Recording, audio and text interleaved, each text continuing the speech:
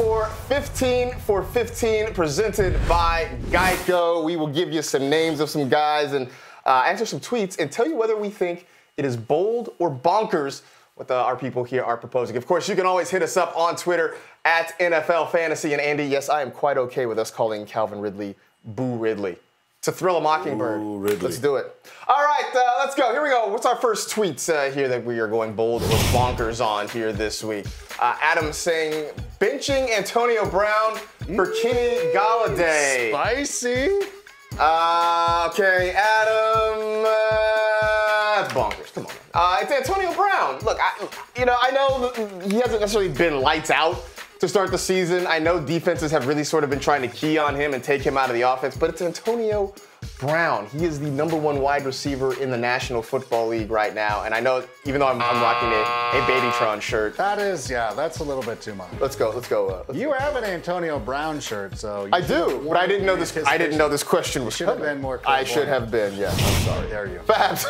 Here we go. Sitting James Conner and starting Carlos Hyde. So I mean, it's a bold move to do that, right? I mean, it is a bold move, but it's bonkers.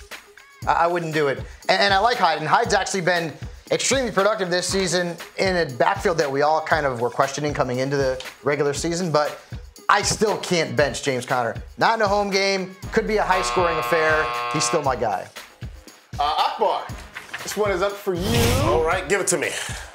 David wanting to know, David Shaw, is like the Stanford coach? He asking us fantasy question? I'm going for a Cleveland stack, Mayfield, Njoku, and Callaway. Are you digging?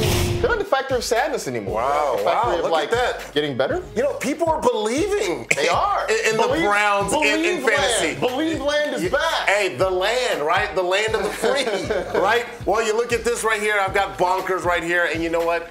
Look, come on, man. This is fantasy. That's bold. I'm talking about really bold, and I absolutely love it. This is the perfect move, and I'll tell you why. Baker Mayfield, he brings excitement to that offense. I know Njoku hasn't been all that exciting. He's been pretty average, but I'm telling you, he's going to blow up. Callaway's going to blow up. The whole thing is going to blow up in fantasy football. Boom. That's bold. Njoku needs to learn how to catch with his hands, though. Come on, man. Jugs, machines, and meditation. It's going to be there you go.